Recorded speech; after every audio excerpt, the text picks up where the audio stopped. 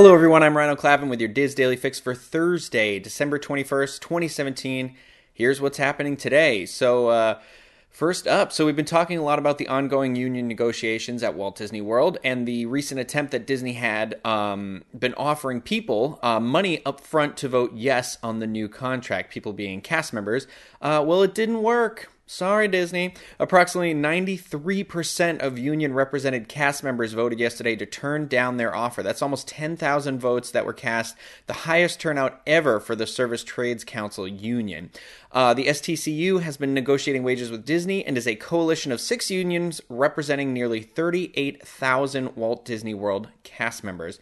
The next step for unions appears to be in February, where they'll regroup for further negotiation. President of Unite Here Local 737, Jeremy Haken, told his supporters, quote, "We're going to go to the table next year and demand more," end quote. And I hope so. A Disney spokeswoman issued their response in a statement saying, "We are disappointed that union rejected our fair and reasonable offer of a 6 to 10% wage increase over the next 2 years, and we will continue to work with the union on negotiations," end quote.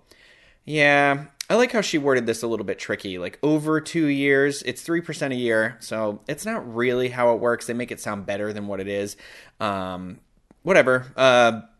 The rejected offer would have seen full and part-time cast members receive a 50-cent or 3% raise per year for 2 years, whichever was higher for the cast member, and a $200 upfront cash payment. For a company that was just able to buy or is in the process of buying 21st Century Fox for $64 billion, you think they could throw a bone to the cast members that run their everyday operations in the theme parks. They charge so much for every single thing, for the tickets, for the food, for the merchandise, and we just we shrug our shoulders and say, well, that's Disney pricing. That's the way it is. But honestly, to sell these incredible things, experiences, maintain these beautiful parks, well, they want to do that for as little as possible and charge as much as possible. And honestly, it seems all like fool's gold to me right now.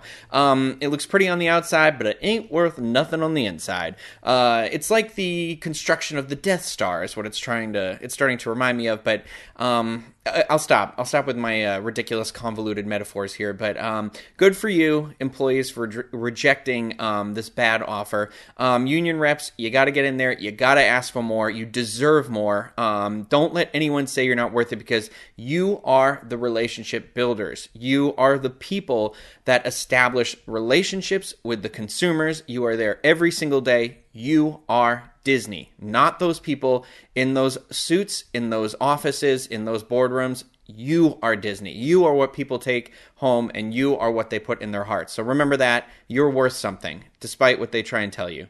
And I'm sorry, I'm getting really negative. So we're going to move on. But in lighter news, as a reminder, the special Walt Disney World 45th anniversary annual pass holder discount of 20% off at select dining locations will end on December 23rd, 2017. That's this Saturday.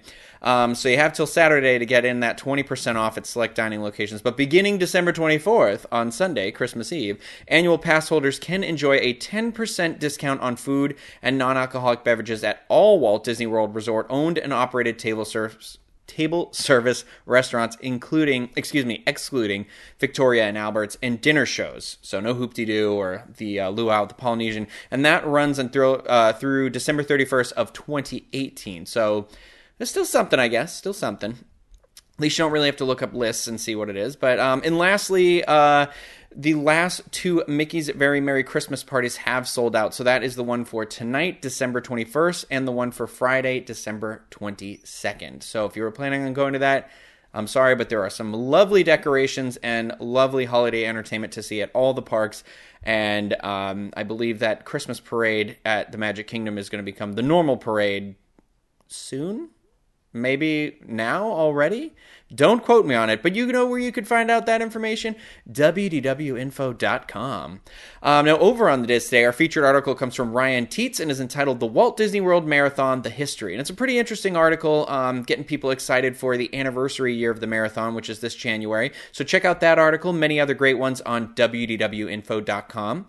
Now, trending on the boards today is a helpful thread entitled For Those Who Are Not Mourning People, not as in the loss of sadness, madness, but in the time of day.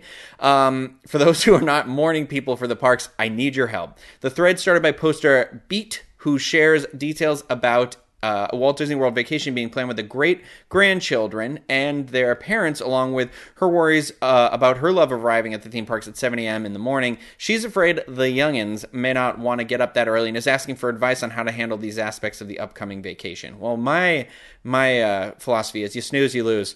So look for this thread on disboards.com and weigh in with your thoughts. Now, our full podcast shows are on hiatus until the beginning of next year, but that doesn't mean you won't be getting some exciting content from now until then. And later today, Craig and myself, or actually this week, Craig and myself did a review of the Star Wars The Last Jedi, which is up on our YouTube channel if you want to check that out, on youtube.com/disunplugged. And then also at some point today, Craig and I are going to take you on a little vlog with, we're going around on a tour of all the Universal Orlando Resort hotels and ranking what has the best holiday decorations. So you can check that out. Like I said, youtube.com/disunplug. Lots of other great stuff on there. Finally, I do have your weather.